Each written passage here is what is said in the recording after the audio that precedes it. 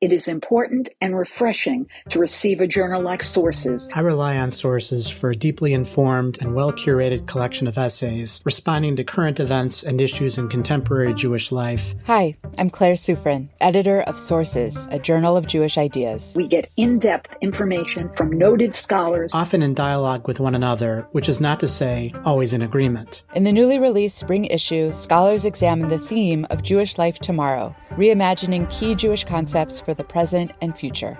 Read, reflect, and subscribe to the award-winning journal at sourcesjournal.org. Zionism used to be a unifying feature of American Jewish life. That is no longer the case. We can't talk about Israel anymore. There's a huge gap generationally. We feel paralyzed, we feel restricted. Fear seems to be preventing people from taking the small steps to talk about the issues. How can we commit ourselves to a morally aspirational Zionism? That's a complex topic, but one the Shalom Hartman Institute is unafraid to explore. We need to set an example for how we can stay connected to Israel and also hold Israel accountable. After a 2-year hiatus, Hartman is opening the doors of our campus in Israel for the Community Leadership Program, an intensive week of Jewish ideas, deep text learning, and critical discourse on the issues that matter in our Jewish communities today. You get to be in Jerusalem with amazing faculty who are bursting with fresh ideas that they want to share with Jewish leaders. Join lay leaders from around the world in Jerusalem, June 22nd through 29th. Register at shalomhartman.org/summer leadership. Let's do this work together.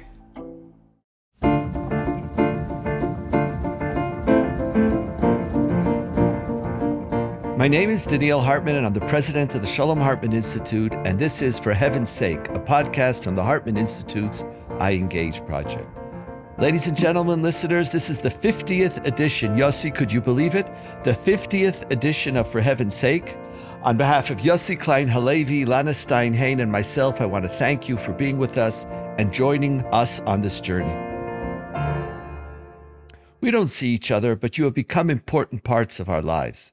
Every 2 weeks, thinking about what we should discuss, thinking about what you would want us to talk about, being with you, actually in a very deep way, and talking to you has become an important part of all of our lives personally, and a critical catalyst for our growth into what we hope are more open, nuanced, tolerant, and reflective people. Our hope is that this podcast plays a similar role in your lives as well. I also wanted to let you know about a new, very important way that you can help the show. We are in the middle of expanding our podcast offerings, and in order to make more shows, we need to know more about you, dear listeners. Whether you listen to every episode, and of course you do, or if you just drop in occasionally, which you shouldn't do. In order to do this, we've prepared an easy survey, which you can access easily from your iPhone or a computer, or so my tech people tell me. It would really help us a lot, so please take a second and fill out the survey today. The website is shalomhartman.org/survey. So let's continue our journey. Well, you know, Daniel, our theme for today is... I was sorry to... I was in the shvug, Yossi. Yossi, I was in the shvug. You interrupted me. Listen, after 50 episodes, you know, I'm just sitting here doing the math. Now, my math is a little slow, but 50 episodes for a bi-weekly podcast means we've been doing this for just about 2 years. That's correct. That's pretty amazing. I thought we're just test running this thing. Shh, don't tell everybody. That's our secret, yes. Just you and I. We're still figuring out what we want to do here. But that's what makes it so much fun. It's a constant dynamic process. As you and I, a bunch of old fogies, and Ilana, the modern world, like we're trying to figure out this new technology. But as I said beforehand, it's really been quite a journey. And really, for me personally, it's been a very, very meaningful part of my life. Oh, for me too. And this is, you know, in some ways, I feel that my work has just gone in a new direction. And it's been so rich and satisfying. And I want to thank you and Ilana and our listeners, because I'm just very grateful for this process. Wonderful. And unfortunately, Ilana won't be able to join us today. So it's just going to be me and you, Yossi. Our theme for today is, does Israel still matter? And after 74 years, is the question legitimate? Or, in another version of it, why Israel? What's the justification, or how do we think about that? Why be in relationship to Israel?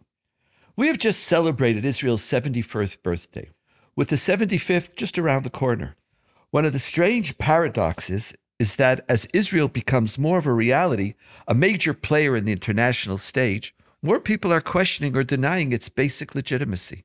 Some of these anti-Zionist sentiments are nothing more than extensions of anti-Semitism. Today, don't worry, Yossi, they will not be our concern. Instead, this episode will focus on those within the mainstream of the North American Jewish community who are just simply increasingly asking, why Israel? Not in order to delegitimize it, but as part of a question of why should I have a relationship with Israel? Why should I care? In today's podcast, we want to analyze this question. Does the fact that Israel exists make the question irrelevant? Why did our parents not ask it? At least my parents never did.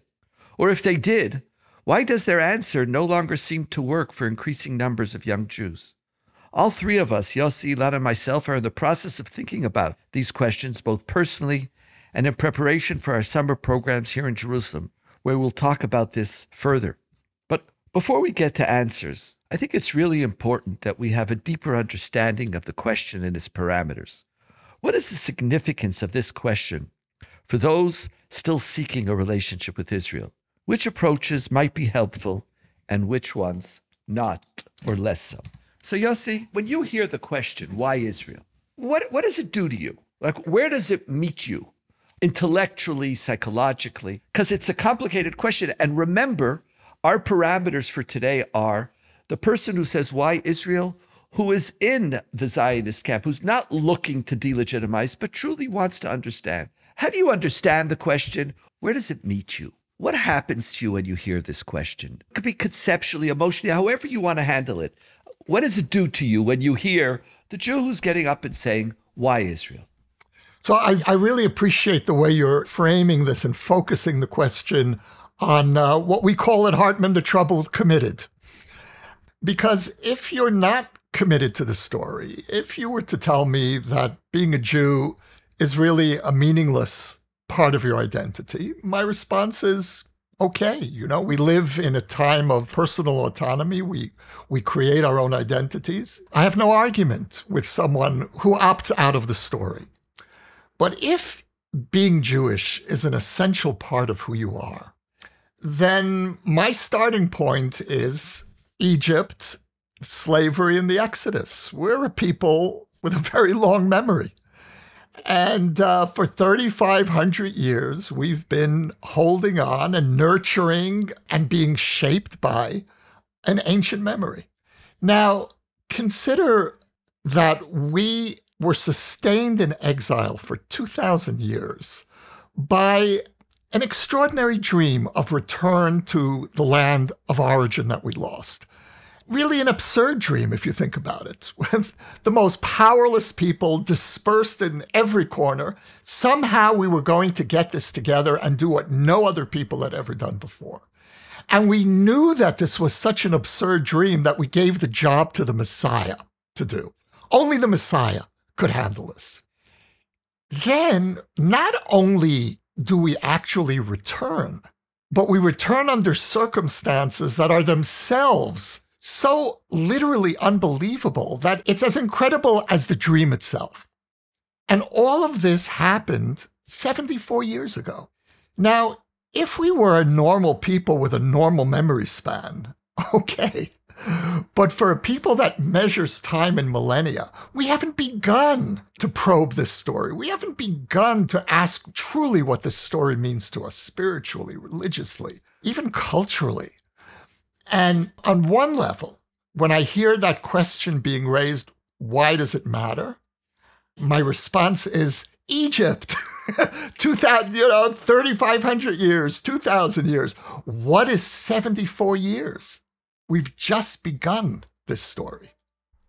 Yossi, I really appreciate your answer. And there's a sadness that I hear, and maybe it's a sadness that I feel also.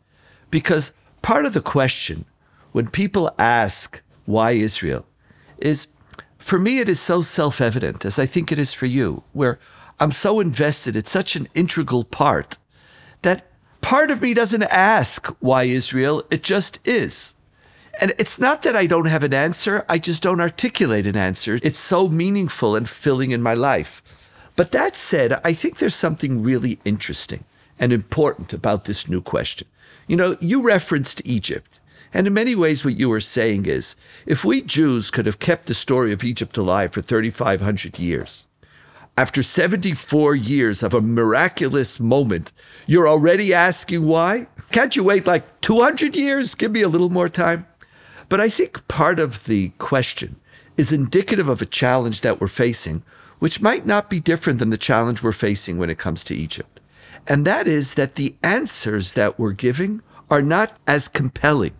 You know, there's founding answers that work at the moment of a revolution or a moment of excitement. And as time goes on, they just don't seem to work. Like, go back to Egypt a second, Yossi, because I love that analogy. And I want to think a lot about it. I think it's really, really important. The Jewish people who left Egypt, what did they say when they left Egypt? Do you remember? We want to go back. They said, I want to go back. I want to go back. So I want to go back. What happened? What happened is that it takes time for you to get your memory in place. It's a great insight. It's a great insight, Daniel. You see, because I think what they're saying is that we don't yet have the memory down. You want me to take it for granted, but it's just not working. So let's play a little exercise together.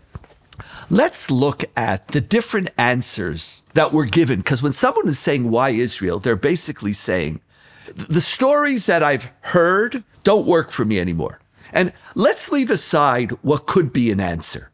What is this question teaching us about the way we talk about Israel? So let's start with the biggest answer, the classic number one answer of why Israel, and that is because we, the Jewish people, need to and have a right to be safe. And without Israel, we're not safe. And without Israel, we wouldn't have a place to go if and when the Holocaust will happen. But even if you don't go as far, it's just Israel is connected to safety.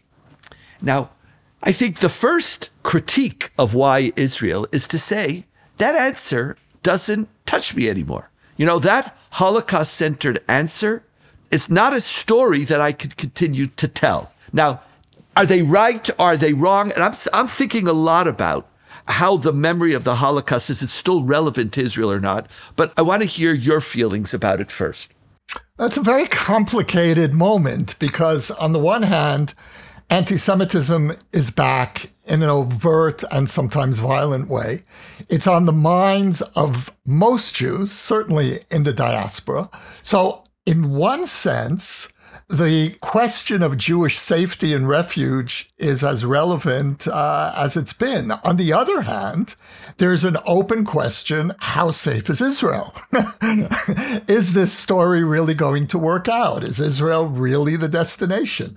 You know, so in a way, what we're really experiencing today on this seminal Zionist defense is, well, on the one hand and on the other hand. And so people are choosing between these two approaches, Israel is a safe refuge or Israel is not a good bet, based on their ideological inclinations, whether they think is... Yossi, I don't think it's just a perspective of which side or which take you have on this. I think the reality of North American Jewish life, as we speak about very often, is just not precarious enough on the one hand, despite anti-Semitism. And the reality of Israel, despite its immense power and victory, is just not safe enough. So it's not certain, and we're talking only for North American Jews, that the question, if we play reverse Jeopardy, what is Israel, where the question would be the place that Jews need in order to be safe. It's just not that answer.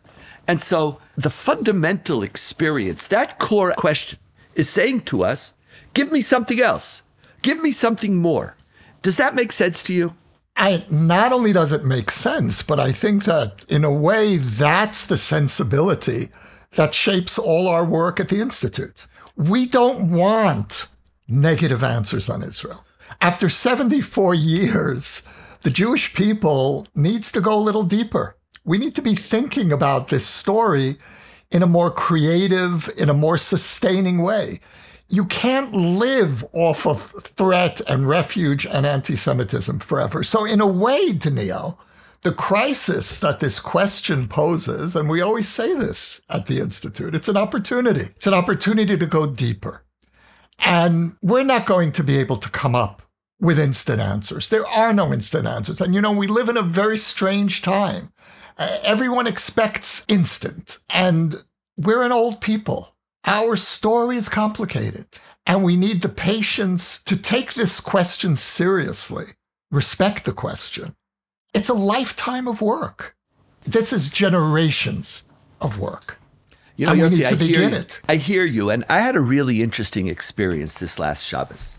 And I take the caution that you're challenging us to have. I had an interesting experience because my nephew, we were having Shabbos together, and my nephew, who's now in a pre-army program, they couldn't go to Poland because of COVID. So the kids in the pre-army program decided on their own to have their own Poland trip. It wasn't scheduled by the school. It wasn't scheduled by the Mechina, the pre-army curriculum. On their own, they decided, we need to go to Poland. And they went to Poland, and I asked him, what did you feel? And he said, it was the most important trip of my life because now I know why Israel is important. Now, when I listened to him, I was ready with my Hartman Institute answer. Oh, you idiot. No, that's not, excuse me, let me take that back. That's not a Hartman Institute answer. A Hartman Institute answer is, I really respect what you are saying, and I'm sure it has tremendous depth, but maybe you haven't thought about. Now, when I was listening to him, I heard something else for the first time, and it might be self-evident to you. But the nature of epiphanies is that you get to see something that everybody else knows. You very rarely have a. But part of this epiphany was, it's not that I need Israel to be safe, because if not for that, I would be in Auschwitz. He knows that's not true. But Israel is an answer not to Jewish danger, but to the experience of Jewish powerlessness, for the experience of Jewish hopelessness. As he's recounting just the seeing how helpless we are. It's not how helpless we were. We were. It's not a cause and effect. Here it was. Jews are in a danger. Israel is going to save you. That just doesn't work. Or if it does, it really fits to what you were talking about as we're just victimizing ourselves and ignoring our power. I think it's different than that. I think one way of looking, or maybe retelling the story, using your caution, saying we need time, is we don't have to throw away the Holocaust answer. We just have to adapt it. After the Holocaust, their feeling was, I'm not safe in this world. There's no place for a Jew to be safe. I feel an imminent danger that somebody might come after me again, and I want a place to be. But maybe a more nuanced, as we're moving forward, is to say, Israel is an answer to a people who've experienced profound helplessness and powerlessness. And we don't want to experience that anymore. Now, I'm not saying that this power is going to make me safe. Maybe it won't. But either way, if you ask me, what do I choose? I choose power. I choose agency. I choose to be able to shape my destiny. And so maybe our challenge as we think about this question, why Israel, is to go back and ask, what was the real experience that Israel's the answer to? And maybe there's a 2021 answer to that question, which is very different than a 30s, 40s, and 50s answer, but they're connected in a different way. Well, where this hits me is in a very visceral place. And the work that I'm doing now, the writing that I'm doing now, is really an attempt to redefine us as a survivor people. And by survivor people, I don't primarily mean the people that went through the Holocaust, but the people that overcame the Holocaust. And that's the story for me of not only Israel, but of the American Jewish community that was born after the Holocaust. And one of the most extraordinary stories of 4,000 years of Jewish history is the simultaneous emergence of the two most powerful freest Jewish communities we've ever experienced immediately after the abyss. And that's the story that we need to start owning. And we need to own it not only politically, because really, I think we've done a fairly good job of defining this story politically, but we need to go deeper. We need to define this spiritually, for me, religiously, historically. What does it mean that we pulled off the greatest feat of survival after that? And so what I'm really urging us to begin to internalize is that nearly a century after the rise of Nazism, we're approaching a century to 1933, it's time for us to start owning our victory. And that means shifting. It doesn't mean forgetting the Shoah in the same way that we don't forget the slavery of Egypt. But look at the Torah. How much space does the Torah devote to the slavery and how much to the Exodus? And that's the balance that we need to redraw in our relationship to our 20th century story. Can I do a commentary? Let me tell you how I understand what you just said. And tell me if you think I understood it right, because it's really, really interesting. The old way of looking at Israel was, this answer that we're analyzing, was that Jews were in danger and Israel equals safety. So that question, that dichotomy, that's not an answer why Israel. But if we change what we're talking about, it's not danger equals safety, but if it was death versus survival, that Israel is not an answer to Jewish insecurity. It's the response to a people saying, we aren't dead. We aren't over. So that experience is very, very powerful. And then Israel, when you ask why Israel, what I love about your answer, and I have to think about it a lot, is that it's not why Israel as distinct from America. See, the old answer was the Holocaust is death and Israel gives you safety. And then, but if I could be safe in America, then I don't need Israel. What you're saying is that a Jew in America and Canada and in Israel could actually embrace the meaning and the importance of both of our experiences, because why Israel, why America, both of them are about a Jewish people who survived and who for every reason in the world should have disappeared are now standing. And so Israel is a witness to a new modality of Jewishness, but it's not an exclusive one. And so the why Israel doesn't need to be exclusive. It's pushing us to the domain of, it just has to be meaningful. It doesn't have to be exclusive. It just needs to be meaningful. That's my commentary on you. I want to give a commentary on your commentary because this is getting too far, but okay, go. Because when we keep the story focused on Israel as safety, we're still in a Holocaust mode. We haven't yet become a survivor people. We haven't yet owned our victory. When we take it one step further and say this was a project not just of Israel, this was a project of the Jewish people. And this was our response to the abyss. And we not only did we survive the abyss, not only did we create a space of safety, but we turned the abyss into the peak moment of Jewish history, our peak moment of importance on the world stage, our peak moment of cohesiveness as a people, however dysfunctional we are as a people. Still, we are functioning as an integrated people in a way that we haven't for at least 2,000 years. All this comes as a result of being a survivor people, not a people that endured the Shoah, but a people that defeated the Shoah. Yossi, we're going to have to think about this. I think there's something very profound going on here about these other layers of looking at from Shoah to rebirth in Israel and the shifting of it from death to life and safety to maybe powerlessness, power, helplessness, autonomy, death, survival. And then Israel bears witness to something remarkably powerful that we should celebrate. But this brings me to the second part that I want to pose before you. And this is the second challenge. And In many ways, the Jewish people started to celebrate Israel after 1967.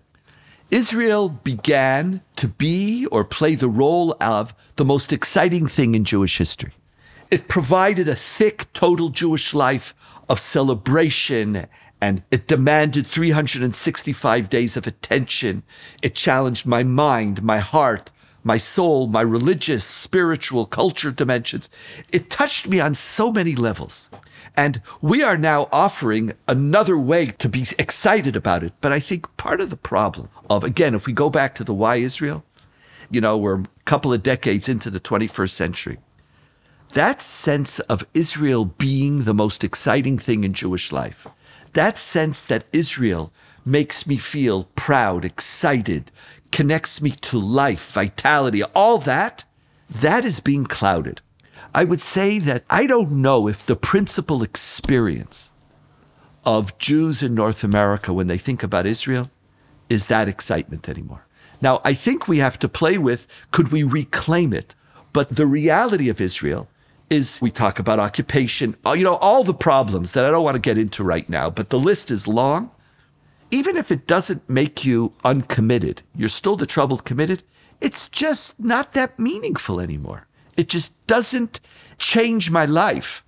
And so the second part of why Israel is asking us, is there a way to reclaim a mission, an excitement, a vitality? And here there are numerous problems. How do you do that with political differences and moral challenges? Even Egypt is not so exciting anymore. Even we kept it alive. The nature of things is, you keep it, it's a story, it's a story, it's this, but it's not like, oh my God. So I think the second dimension is there was a vitality, an excitement, a depth, and a content that Israel provided for Jewish life around the world, which was more exciting, frankly, than a synagogue or kosher or Shabbos. It gave content, meaning, and energy to Jewish life. And I think the why is asking us, and this goes back to your answer, don't give me a death life, because that's not exciting.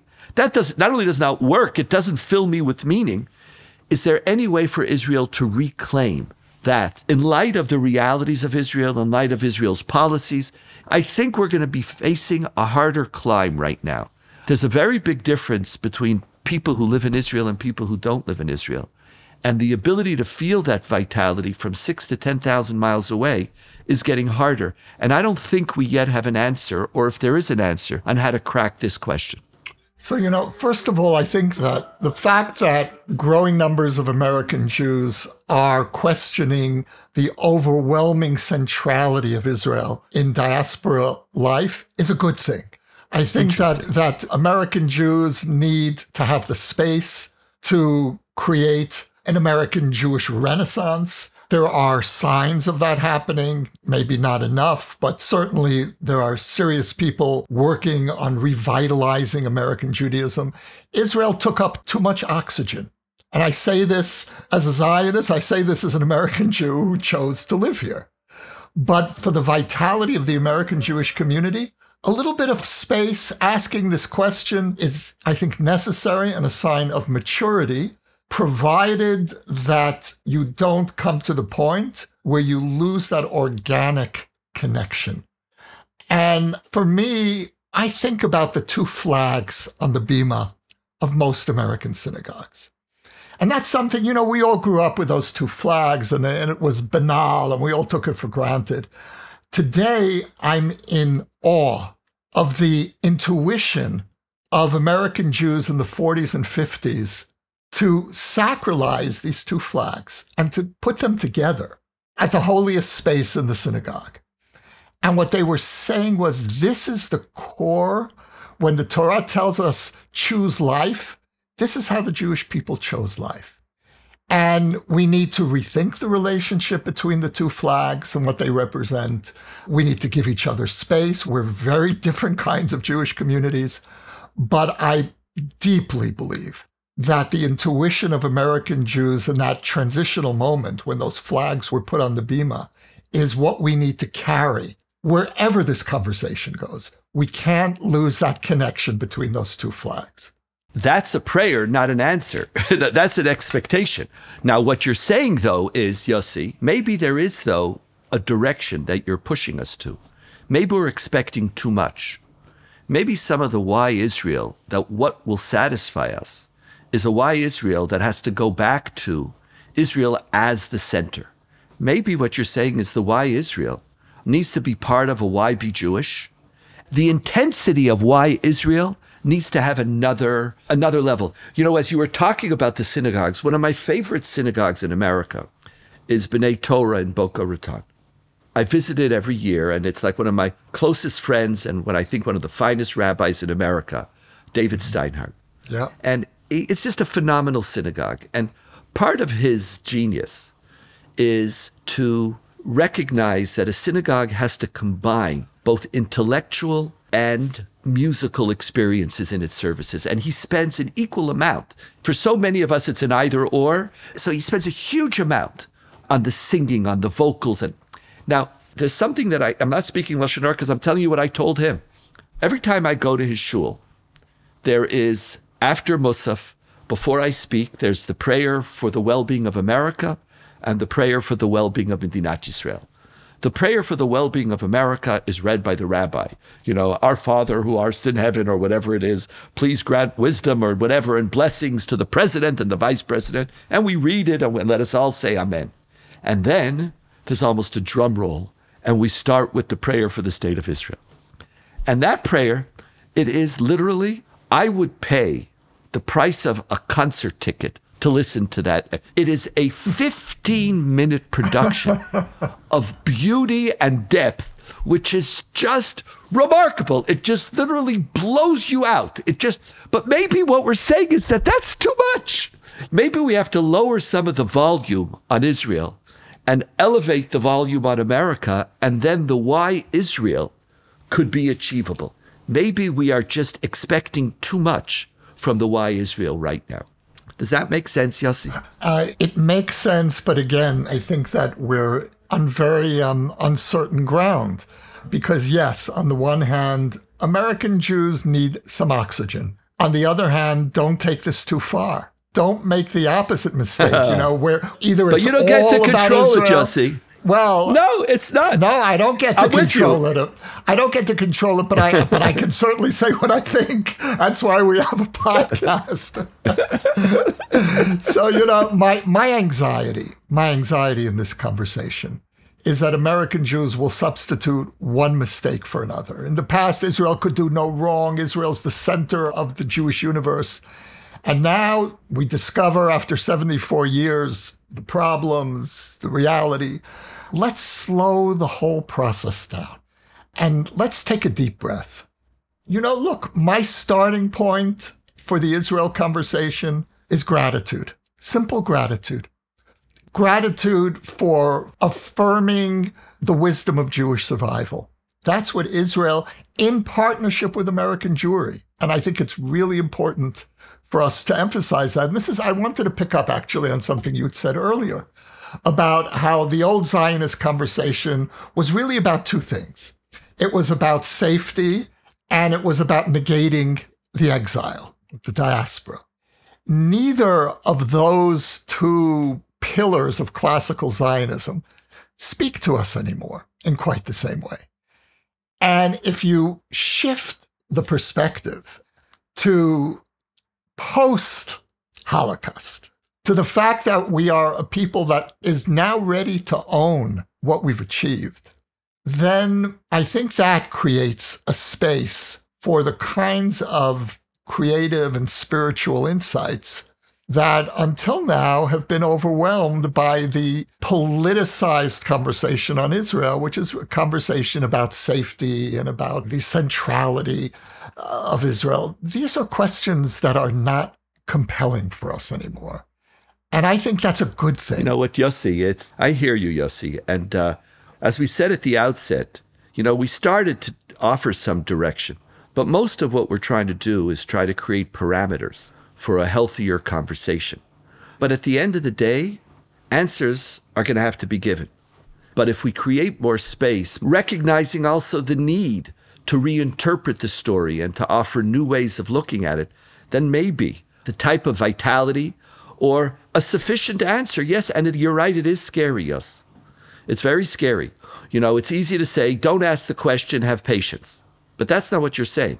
You're saying, ask the question, but allow a complexity of an answer. But we're still going to have to earn it at the end of the day. And maybe one of the great gifts of the question is to challenge us to think about how we earn it. For Heaven's Sake is a product of the Shalom Hartman Institute. It was produced by David Zvi Kelman and edited by Gareth Hobbs and mixed by Corey Choi at Silver Sound NYC. Transcripts of our show are now available on our website, typically a week after the episode airs. To find them and to learn more about the Shalom Hartman Institute, visit us online at shalomhartman.org. We want to know what you think about the show. You can rate and review us on iTunes to help more people discover the show. You can also write to us at For Heaven's Sake at shalomhartman.org. Subscribe to our show at Apple Podcast, app, Spotify, SoundCloud, Audible, everywhere else where podcasts are available. Please remember, I want to give you a reminder that we need your help in answering our survey. Go to shalomhartman.org/survey to answer a few questions to help us develop more podcasts. See you in 2 weeks. Thanks for listening. Yossi, a pleasure to be with you, and may we be well and healthy. Next time, Ilana will join us to the next 50, Yossi. Amen. Amen.